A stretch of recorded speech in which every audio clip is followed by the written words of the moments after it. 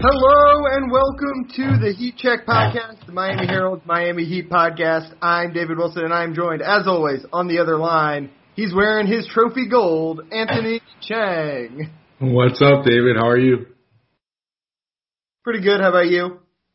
Doing well. The break it definitely felt weird not having a Heat player participate in an All-Star event. Yeah, definitely weird. That does not happen often, but it was a restful break. Yeah. I'm sure the Heat appreciated it too, considering what their first half was. We've got a lot to get to today. In the second half of the episode, we're going to be joined by Bobby Marks to talk about some cap stuff, some trade type stuff. The ESPN front office insider, so he'll bring some of his insight on that. We're also going to do kind of our mid-season awards. Kind of nice. I like how the All-Star break perfectly syncs up with the midway point of the season. That's a nice little. Usually it's like 2/3 of the way through, basically, or 3/5 or something. So. Yeah, it's like 50 games in usually. Yeah. Yeah, exactly. So we'll do some mid-season awards and accolades and thoughts and all that kind of stuff. We do have to start though off the top with the Meyers Leonard situation. So what's today? Today is Tuesday? Wednesday. So on Tuesday, he was streaming, I guess, Call of Duty on Twitch, and he used an anti-Semitic slur, the K word, I guess is what we will refer to it as. The Heat have temporarily, what's the wording they used for what they're doing with him? That he's away from the team or has been he's away from the team temporarily or something like that? He's away from the team indefinitely. Yeah. So, not a good situation, obviously. I'm sure there will still be more to come there. As a lot of people pointed out, obviously, Mickey Arison is Jewish and has a lot of involvement in Jewish charities and Israeli, stuff like that. It was pretty disappointing. I am half Jewish. I was raised Jewish. I've always enjoyed being around Meyers, and it was just kind of shocking. As I was saying to you right before we started recording, I don't think I've ever actually heard someone use that word in real life, other than I probably heard it in Hebrew school and just among Jewish friends, you talk, but I've never heard someone use the word as an insult before. And I've played quite a bit of video games in my life, where those kind of language tends to get thrown around. So it was, definitely disappointing, but more just as I think a lot of people have pointed out, shocking. It's just how did that word even enter someone's lexicon? And is he the reason he gave is that he did not know what the word meant, which is also kind of ridiculous. But is it's not a common word, so I guess it's potentially a realistic excuse. But again, just you would think if you're going to use that word, you're going to at least kind of know sort of what it means. So I don't know. It's not a good situation, and I don't think anyone other than anger and frustration and disappointment. I don't think there's a take here beyond just obviously it's terrible. I don't know if he needs to be cut or suspended. Probably should get fined, definitely. But yeah, not a good situation. I'm not sure what should be done to him. I like that I saw Julian Edelman kind of reach out to him through Twitter. Julian Edelman, who's probably one of the more prominent Jewish athletes, about trying to kind of educate him and all that stuff. And I think that's where I kind of come down, putting the word. It was kind of the same thing with when he stood for the anthem, and he was still wearing the Black Lives Matter shirt and donating to the causes. It kind of, I know a lot of people didn't like when he stood for the anthem, and I get that, but he put in the work to show that that's not what should define him. This is, I think, even worse than that, because he's actually it'd be like if he was caught saying the N-word, And he said like was still trying to like defend all the causes, but he's got to kind of put in the work is basically where I come down at this point. Yeah. To be honest, for me, it was an educational experience, as well, just because growing up, I had never heard that word before. I didn't even know the word existed. I know that surprises probably a lot of people. So, when I saw the video and I asked like, okay, what does this word represent? And I learned what it represent and the significance of it. I immediately knew obviously the seriousness of the situation, and it's like you said, it's an unfortunate and ugly situation for Myers. And the Heat really had no choice but to do what they did. You see all the video, his video game sponsors dropping him and others, kind of speaking out against the language he used. Like the Heat really didn't have a choice but to do what they did and keep him away from the team indefinitely. I know the league is now investigating the video, and there could be a suspension coming for Myers. I think once the NBA, the result of that investigation comes out in the next few days, probably, there will be some type of there could be some type of punishment coming, Myers' way, whether it's from the league or from the team. We'll see. But for now, as that investigation is going on, he, like you said, David, he's away from the team, as they wait to see what the results are.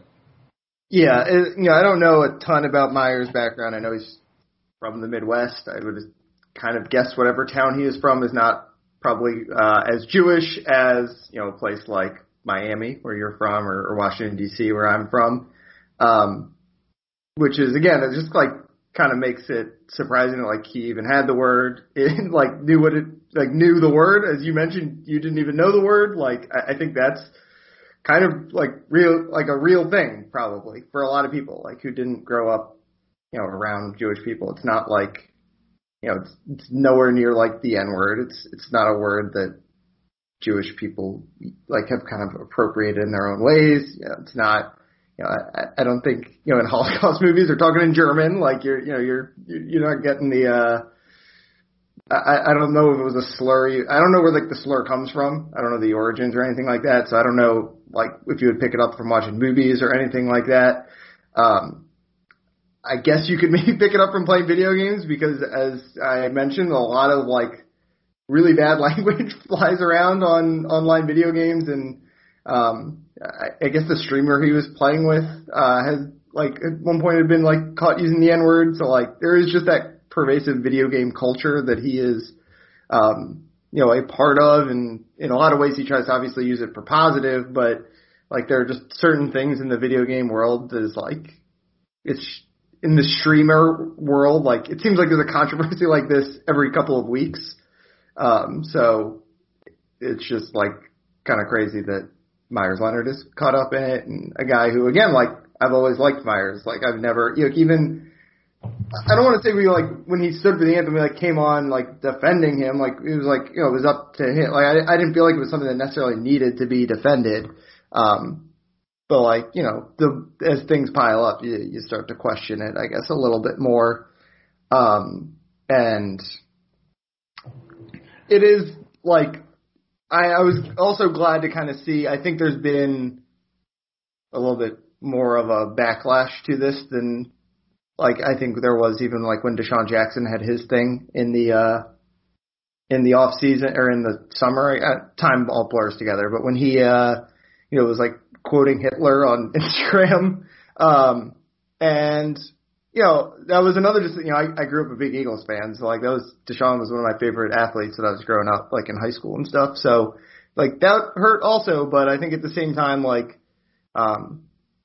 Deshaun, I think, atoned quickly and, went to a bunch of, kind of met with a bunch of people. I think Myers, I tend to be a pretty forgiving person as long as the person, kind of shows that there's a reason to forgive, and again, it'd be one thing if I like didn't like Myers and like he came off to me as a guy with like problematic views, and maybe that's like unfair just because like I know him a little bit, so like I feel like I can give him a pass more than I would with like some random other NBA player that I've never crossed paths with. But like at the same time, like I do think he should have a chance to like grow from this, and he should face consequences for it. But again, like I'd love to see him actually kind of show up and do something to kind of prove that this is not actually who he is, and again, maybe he didn't know what the word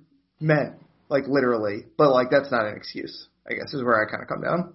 Yeah, at that point, it's like, if you're don't use a word. Yeah, that has like a bad meaning. It's one thing like when I try to like use words that I don't actually know what they mean, and it's just like I can't think of an example off the top of my head, but it's like you don't throw out like slurs and bad words without knowing like what they mean. So yeah, I and to piggyback off what you said, like one of the words I would use to describe this is, like you said, shocking, surprising, just because, so you said, I mean, I'm not going to pretend like I know Myers, very, very well, but, just from covering him over the past year and a half, he's one of the good guys. Like, I don't know many people that have bad things to say about Myers Leonard. Yeah. So just from that, like, it is surprising that he's the one that's caught up in this. Yeah, and I mean he does kind of let people into his life in a way a lot of other NBA players don't, like through his streaming. But then, as I mentioned, at the same time, like that streaming video game world is pretty fraught with controversies like this. So maybe it shouldn't have been a total shock. All right, let's move on to I guess some real basketball talk, something more fun. Well, obviously, like monitor this Myers thing because I'm sure there will be more happening in the next in the coming weeks. We are at the midpoint of the season, as I mentioned. 36 games in, right? 36 games into a 72-game schedule, so exactly 36. Yeah, 18-18 basically starting the season over again here. Yeah, exactly. So we're gonna kind of run through, I guess, some mid-season awards. I don't have a creative name. We need a name, right? It's award season right now. Like we need a like the Spoies or something like that. We should have done some prep for this. Yeah. And come up with a creative name, but all I have right now is the Heat Check Midseason Awards, which is not very original. So the Checkies. The Checkies. There you go. I like that. There you go. All right. I've got a couple written out. I actually don't even necessarily know what my answers are to all these, but I want to talk through some of them with you because they're, I think, some of the topics that have defined the first half of the season. And I want to start with one I think we're going to agree on. That is the best trade that didn't happen. Our nominees are James Harden, Bradley Beal, and I think those are probably the big two this year. I can't think of another third trade that didn't happen from the last couple of months that is worth talking about. And to me, the best trade that didn't happen is still the James Harden trade because it's a trade that actually did happen. The Beal trade didn't happen not because the Heat didn't pull the trigger. The Beal trade didn't happen because the Wizards want Bradley Beal to remain on their team. James Harden, meanwhile, looks awesome, and the Nets are the best team in the East. Yeah, I mean, James Harden is a real MVP candidate with the way he's playing in Brooklyn. Brooklyn has... I'm not giving him the MVP. I know, but he's a candidate. He's playing very, especially without Durant. I mean, he's led that run that Brooklyn's on. Brooklyn looks scary. Like they haven't even had Durant, and they look like the best team in the East. So, I would point to that one too. And I will, kind of looking back at that time when, there were so many rumors around the Heat and the potential of landing James Harden. Mm-hmm. Looking back, it seems like the Heat really didn't have a shot. I mean, they didn't have the picks. Yeah. You look at the picks that Brooklyn got. Like it just, yes, I'm sure the Heat, like we reported that the Heat put a few calls in, just to kind of gauge what, where everything was at. But, I don't think it ever got too far, just because the Heat just didn't have the draft capital to get a deal like that done and meet the demands, of Houston. Yeah, I think it's kind of been painted as like the Heat wouldn't give up Tyler Hero for James Harden, but it was more than that, right? It was they didn't have the picks. That's ultimately I think what it kind of came down to. Would Hero have made would Hero have been able to be the centerpiece of a trade if they maybe pulled the trigger in the off season? Maybe, but in the end, this Rockets team clearly wanted picks, and the Heat just really can't offer that right now. We're going to probably talk some about that when we get Bobby Marks on here in the second half. Do you think there is like any regret on the part of Pat Riley that they didn't kind of do everything they could to make that trade happen? Again, acknowledging that it was probably hard to make it happen. Yeah. But, there's always probably something you could have done to make the offer. The offer they can't refuse. Do you think there was a regret that they didn't do just like everything they could to get James Harden? I mean, looking at the way that James Harden is playing right now, I think it would be natural to have some type of regret just because he looks like, we knew he's one of the best players in the NBA, one of the best scorers in the NBA, but just the impact he's having, and playing kind of a different style. Like he's playing more as a point guard with Brooklyn and kind of showing that he could adjust his role a little bit. Like I think just watching that, I'm sure there is some sense of regret that maybe that deal couldn't get done. But I don't think it was. I think even if the Heat wanted to get that deal done, I don't know if the chances were too high that it could have been done on their part. Yeah, I do wonder how much they worried, and I think everyone worried, and I think we worried, and I think it was all rightly worrying that James Harden could not adjust his play back to playing normal basketball. I think if we knew that he was going to kind of look like he does in Brooklyn, I think there would have been, and obviously pretty much every contender in the East was interested. But I think if people knew that this was what James Harden was going to look like after he left Houston, not they would have gotten necessarily more for him, Houston, but I think there would have been just, even more teams being like, this is the guy we got to get. And maybe that obviously runs up the price. Brooklyn, I'm sure they were hoping when they were getting him that this was going to happen, but ultimately they made that deal because Kevin Durant and Kyrie Irving wanted that deal to happen. The Heat, I don't necessarily think Jimmy or Bam were pushing to get that deal done necessarily. So the idea of trading for James Harden was ultimately more about, do they think he can fit the system and be a clear upgrade? And I think it was always probably obvious that he was going to be a clear upgrade, but I think whether he was going to fit with what the Heat wanted to do was an open question. And now, in hindsight, we all look foolish there.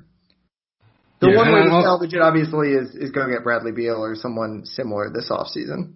Right, and I'll say this. I mean, I don't know how much Jimmy was pushing for that trade to happen because I know he likes a lot of the guys on the current roster, but I do know that Jimmy and James are close, and Jimmy is a supporter of James's game, and he likes him as a player.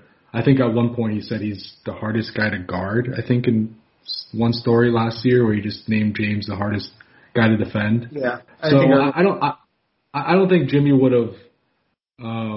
He wouldn't have stood in the way of a trade. He would not have stood in the way of the trade. No, definitely not. So just to put that out there. But yeah, I agree. I think one of the biggest reasons that deal got done in Brooklyn is KD and Kyrie signed off on it, and they wanted him there. You have the Mike D'Antoni factor as well on the sideline. So, yeah, it just made sense in Brooklyn. And, again, the Heat just didn't have the assets to pull off that type of deal. All right. A related award here. I guess it's the best supporting actor to the best actor of this first award. Your favorite Twitter rumor deadline target. I don't even have a list of nominees here because there are too many. You want to just throw out a couple? Harrison Barnes. Yeah. Rudy Gay. Rudy Gay, Harrison Barnes. Has there been I like Otto Porter. I like the Otto Porter. PJ Tucker. Vucevic from Orlando. Blake Griffin, who's now off the market, but he was in there. Andre Drummond. Larry Nance Jr. Larry Nance Jr. There's so many. They're going to get everybody. Yeah. Who's your favorite one of that group? I think I think we can go either way. We can go two ways at this. Which one is the one that you actually think is a good fit, and which is just like the funniest rumor you think has been out there? So I think Rudy Gay is the perfect fit, and I think I mentioned that in this podcast. Yeah, we talked about it a little bit a couple weeks ago. An expiring contract, a guy that's a really good spot-up shooter, three-point shooter, which is kind of the role, what the Heat need from that spot on the floor. Not the best defender. He's not Jay Crowder as a defender, but he's versatile enough where you could still play, that switching scheme with him out there. And I just think he would help this team offensively with his shooting and his ability to score off the dribble as well. I mean, Rudy Gay's a proven scorer. Mm-hmm. To me, because of the contract, the expiring deal, his game, his fit for what they need, Rudy Gay is the ideal fit. Now, how eager is San Antonio to trade him? I don't know. I mean, San Antonio's playing well this season. Yeah. Like, they're competitive. So I'm not sure that they're looking to break up, what's going on right now. But, if it gets to a point in a few weeks where maybe San Antonio's on a losing streak and he can get something done with Rudy Gay, then, I think that would be a guy who could really help them. I just searched Heat target deadline on Twitter. Do you know there's a John Wall rumor out there? Yeah, I've seen that one. That doesn't make any sense to me. That doesn't make any sense. That's my new favorite. Some of these rumors, you kind of have to take it with a grain of salt. You're looking at it that's Oladipo we could mention. Right? Yeah, Oladipo's another one. Although I just don't know. You mentioned John Collins, South Florida's own. John Collins is one that's been linked too, but I just think what Atlanta wants for John Collins is just not going to happen. It's not going to happen with the Heat. Yeah, I think in the realistic camp, we're kind of in the same boat with the Rudy Gay. I mean, I know PJ Tucker has been pretty rough this year, but I still kind of. Tucker, it's a good one. Yeah. But I believe in him to play better when he gets to a much better situation. So I still lean toward that. They need that power forward kind of guy is still the biggest need. As I said, John Wall, I think, is kind of the funniest. Kevin Love, should we mention Kevin Love? I don't know if he's ever actually been linked to the Heat, but he's a name. He's been linked to the Heat for the past 3 or 4 years. Every year, it's the Heat might get Kevin Love, and Kevin Love never gets traded. Kevin Love would be a really good fit like that. Now that I think about it, I mean, who knows? He's really played in 2 years, but. He would be a decent fit. It's just I just find it funny that every year he's supposed to get traded from Cleveland. He's still there. He's been there. He hasn't played at all this year, I don't think, right? Or has played very. I'm not sure. I feel like he's played a few. Maybe I'm wrong, but I feel like he's played some. Not much, but some. Yeah, he's mostly been kind of a coach there, and they've kind of been a nice fun little surprise almost. Cleveland. Yeah, they've fallen off a little bit, but they've been. Yeah, they've fallen off a little bit, but.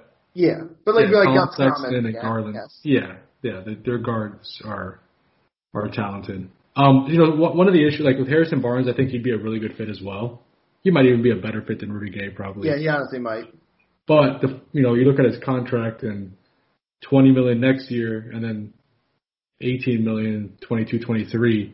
He has 2 years left on his deal. Yeah, you might be able to trade that contract, or at this point, with Giannis and the free agency class not as good as expected. Maybe you just say, look, we get Harrison Barnes. We think we can be competitive for the next few years, and we ride that contract out. Maybe that's what the Heat think, but that's something that you have to consider. It's not that simple with Harrison Barnes because he has 2 more years left in the deal at some pretty, and it's not cheap. $20 million pretty much on average between the next 2 years. That's a lot for a guy who is a good and nice player, but he's not a guy who's going to give you 25 a night.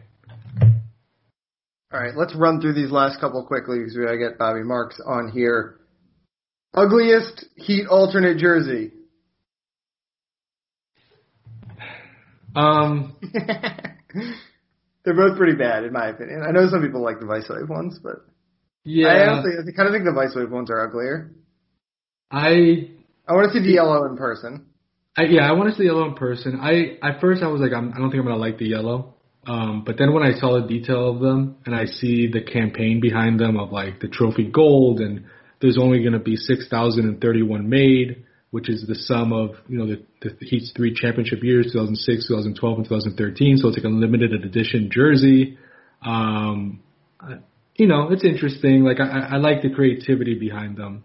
I honestly don't think, and I'm not saying this because I want to keep friends in the Heat marketing department, but I honestly don't think any of them are ugly. But I will say my least favorite is probably these. Just because I just like everything about the Vice. Even though some of the Vice jerseys are nicer than the others, I just like the whole campaign. I like what it represents. I like the colors. So I'm gonna go with these trophy gold uniforms, but I do like the creativity and the thought and the detail put into the campaign surrounding these uniforms. And this trophy gold is technically has been part of the color scheme, right? Like, it's that yellow that is in the color. Like, it's always just like a detail in the Heat's OG color scheme. Yeah, it was introduced when the Heat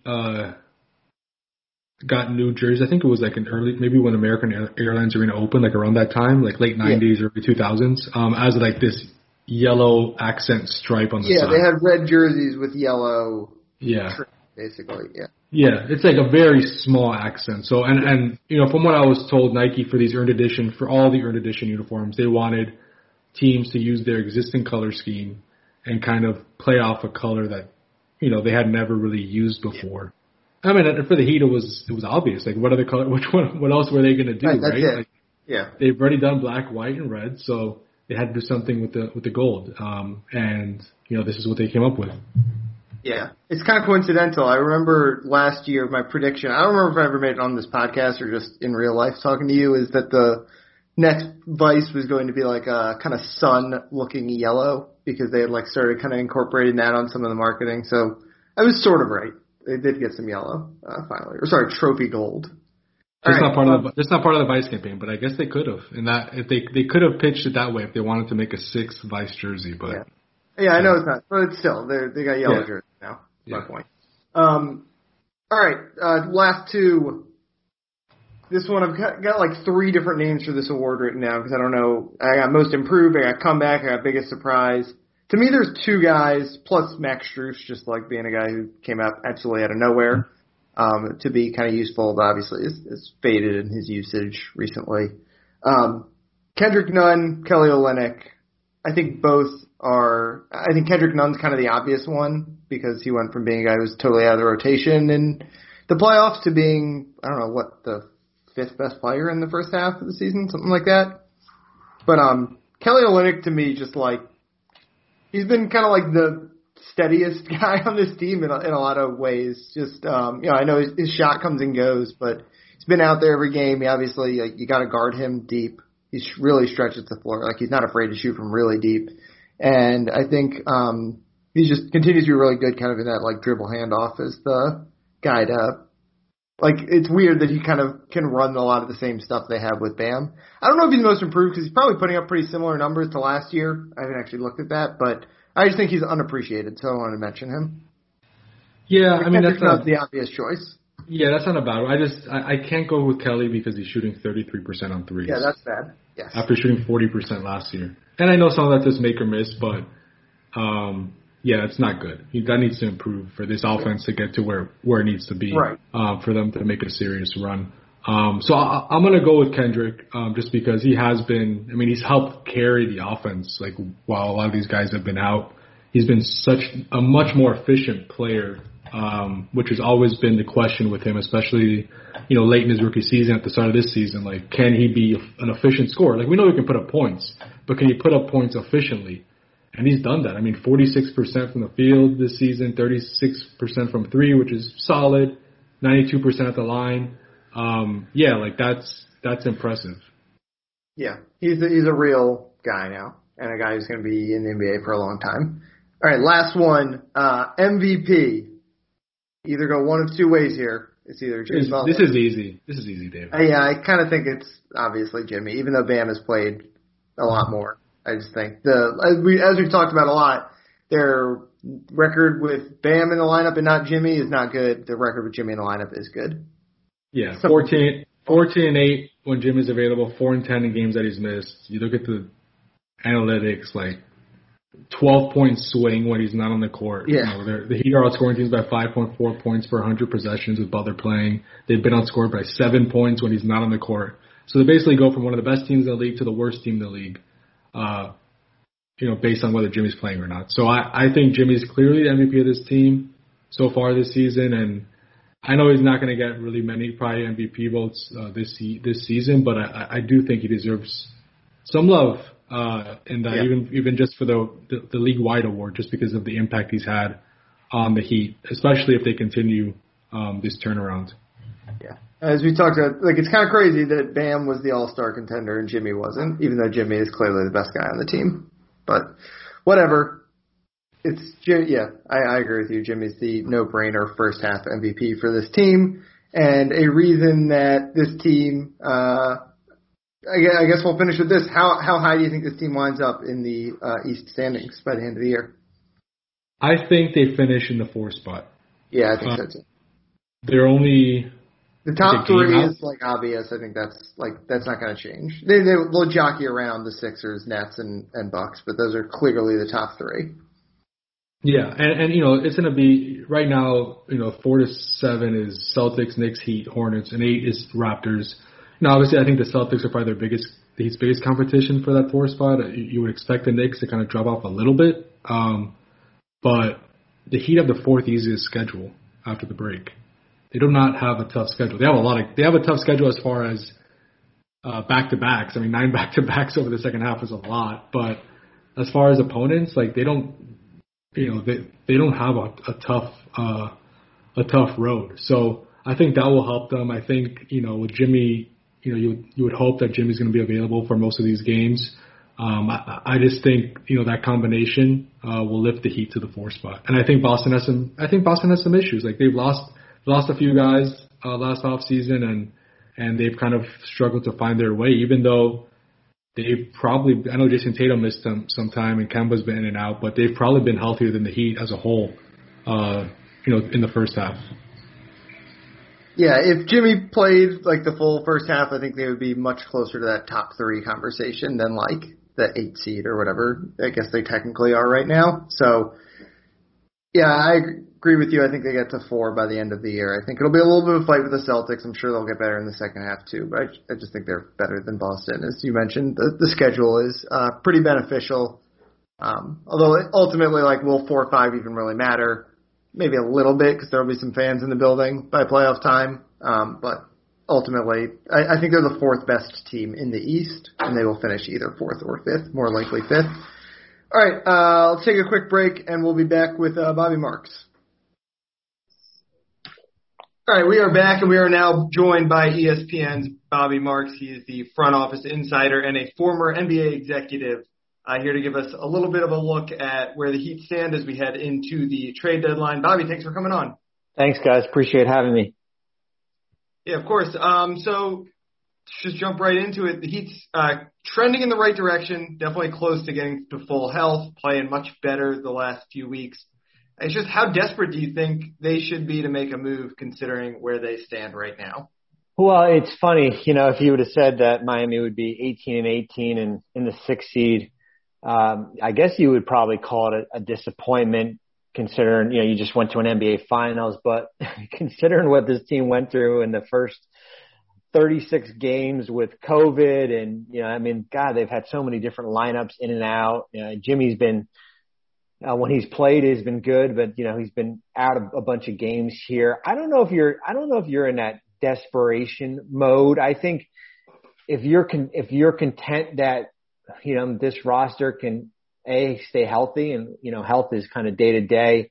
This team can do something when we get to the playoffs. I don't think you have to shake it all up. I think it's just a matter of kind of everybody being healthy at one time. You're 1 game out of the 4 seed, but at the other end, you're, 2 games out of 11.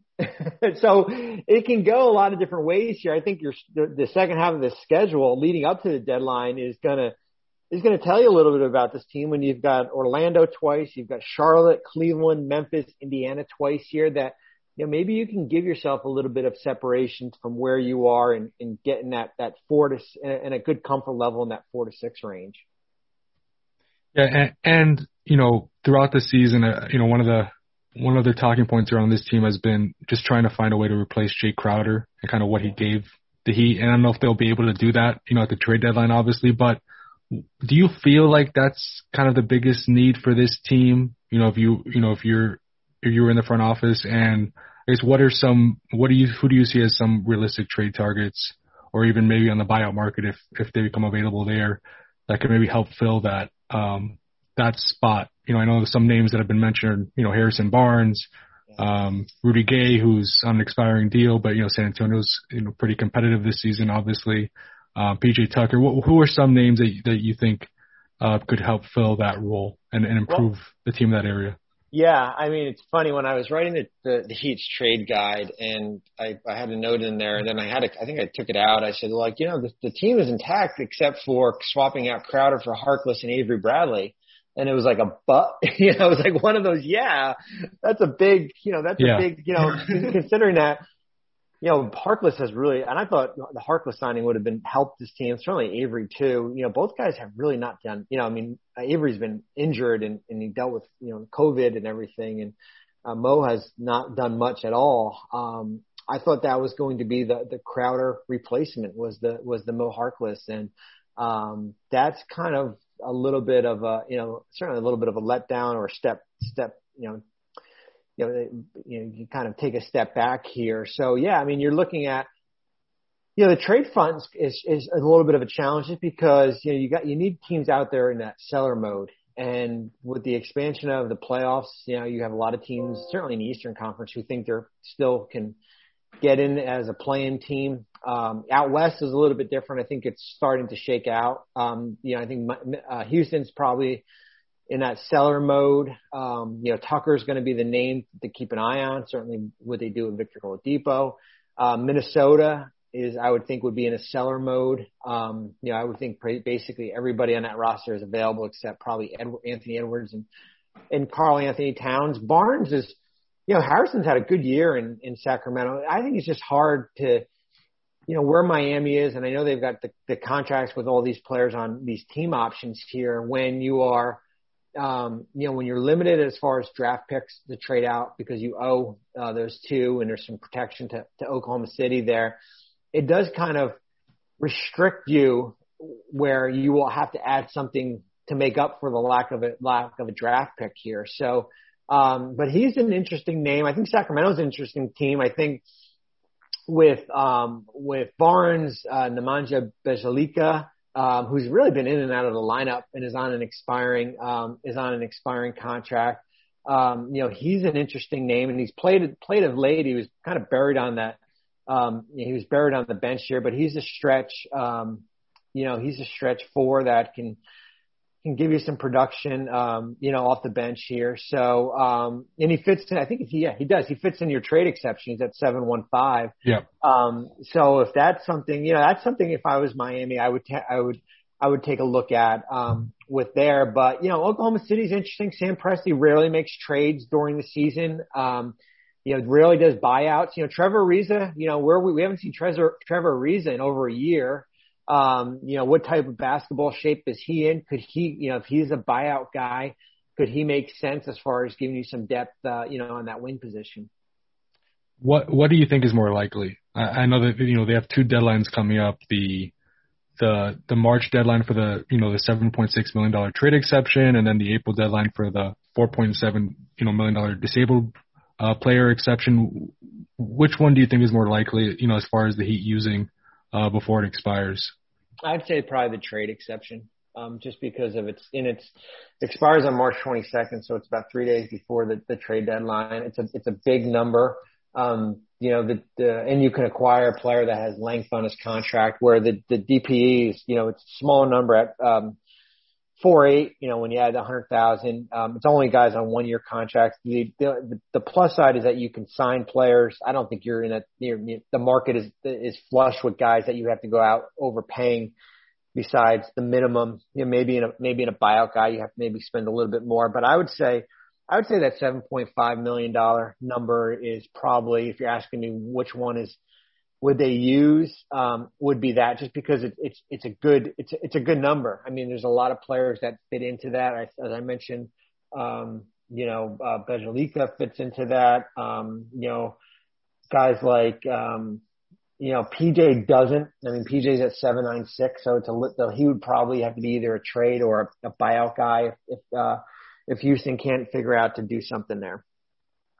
And then the biannual seems like it would be the basically last resort. Yeah, that is the last. Yeah, it's the last resort, and I think even if Miami elects to go in the direction of cap space this offseason, the biannual and the mid-level gets replaced with the room mid-level exception. But if they act as a team, using the biannual right now, takes it off the table for the offseason. And, how they did the Harkless and the Avery Bradley contract, which used the full mid-level, and it preserved that biannual. I would say that would be option number 3 when you kind of line up those other options, those other exceptions.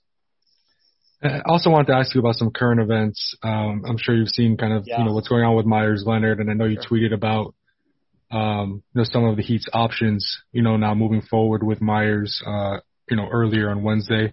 I guess if you can run down those options with us, and what the Heat now, the decisions they kind of face with how they handle this situation with him.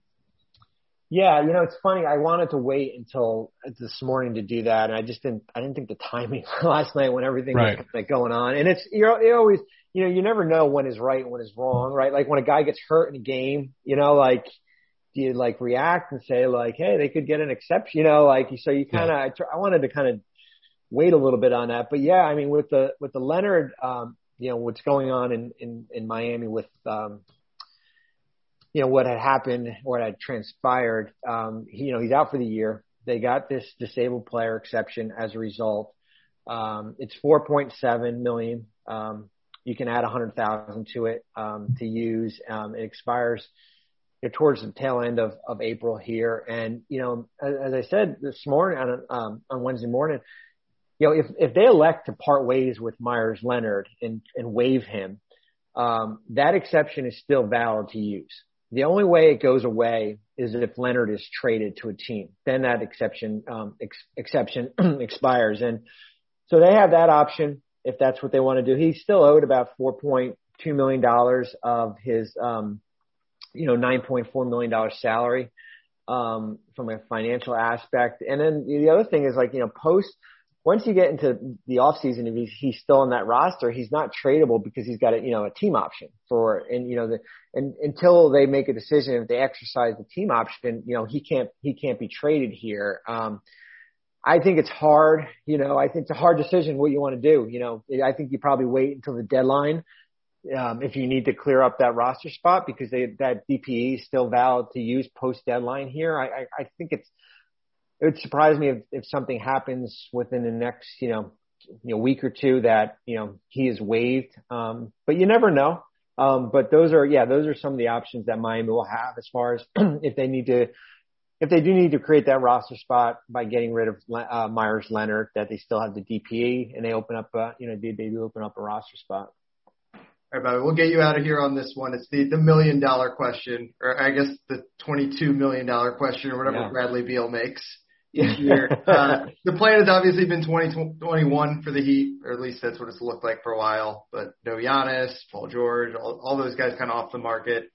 Assuming they don't make one of these big trades this season, Beal trade, something like that, what is the most likely route at this point, you think, for the Heat to add that third star that we know Pat Riley really, really wants? Yeah, and I'd be careful putting Victor Oladipo as that third star. Yeah. I really would. I don't know. I'm really concerned health-wise with him. I feel like he just has not fully recovered from that knee injury. He certainly has struggled in Houston. So I don't think I would put him up there. But hey, if you can get him on a 1-year deal at a cheap number, yes, certainly. But yeah, the Beal situation is going to be interesting just to monitor. Do I think he's available in the next 2 weeks? I don't, considering that, it's been pretty well known from that front office and they've played better. But there will, as I always said, there'll be a time in this off season where both sides, the Wizards and Beal, are going to have to figure out what the future is, because he's going, when guys are on these expiring contracts, which Beal technically will be on going into next year, you almost have to make a decision because you don't want to lose that player for nothing. So, and the player can certainly direct where his next destination. So if you're talking about, the Heat, and it brings you to the question, because you've got those guys on these team options, which have to be exercised by, right before the start of free agency, which is probably likely July. If you don't exercise them, and let's say you want to go in the direction of cap space, you do have, $22 to $23 million to try to absorb, what Beal owes, as well as trying to add players to that. But yeah, I mean, it will cost you, just because as we talked earlier, your lack of draft assets turns now into, guys like Hero, Robinson or Nunn are free agents. So you'd have to almost try to do a sign and trade with those guys. But, you are a little bit restricted as far as what you can get in a what you can send out in a Bradley Beal type trade. I have one more, Bobby. I'm sorry. Yeah. You brought up the draft, the lack of draft assets or draft capital the Heat has at this point, to trade. What are, I know Oklahoma City has both of the Heat's first round picks, and with all the protections it ties them up really to like 2027 or so. What are the Heat's options as far as trying to free up some of those picks? Is that as simple as saying we're just going to give you an unprotected 2023 pick, and then all of a sudden those picks are available to trade after that? Yeah, I mean, we saw it with Milwaukee do it when they acquired Drew Holiday. They had owed Cleveland a protected pick in 2022, and in order to release some of their future first to trade, Cleveland had agreed to take the protection off. So, it was unprotected, which actually eventually went to Houston as far as the Harden trade when they got Jared Allen. But yeah, they took the protection off, and they wound up getting like a future second kind of just as a sweetener here. So if you're Miami and you're in play to try to get a Bradley Beal or a big name, and you're limited, you can go to Oklahoma City and say, hey, we'll lift the protection on the 23rd, 2023, and make it unprotected. And then in turn, that would give you the access to, move 25 in 2027. Now the question is, if you're Oklahoma City, you're thinking, well, wait a minute, like, is that team going to be good in 2023? Is it going to be the 22nd pick, the 23rd pick? So I think it would probably cost like maybe a second round pick, to lift that protection. But yeah, that's the conversation that you would have if you get to the point where you need future ones to move. Is you pick up the phone and call Sam Presti and say, hey, we've got potentially to do something. We'd like to remove the protection off that, make it unprotected.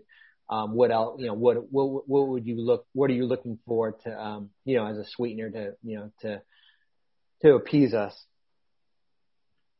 Bobby, thanks again for coming on. We really appreciate it. Be sure to check him out at ESPN. And we will hopefully talk to you sometime soon. I appreciate it. Thanks, guys. Thank you, Bobby.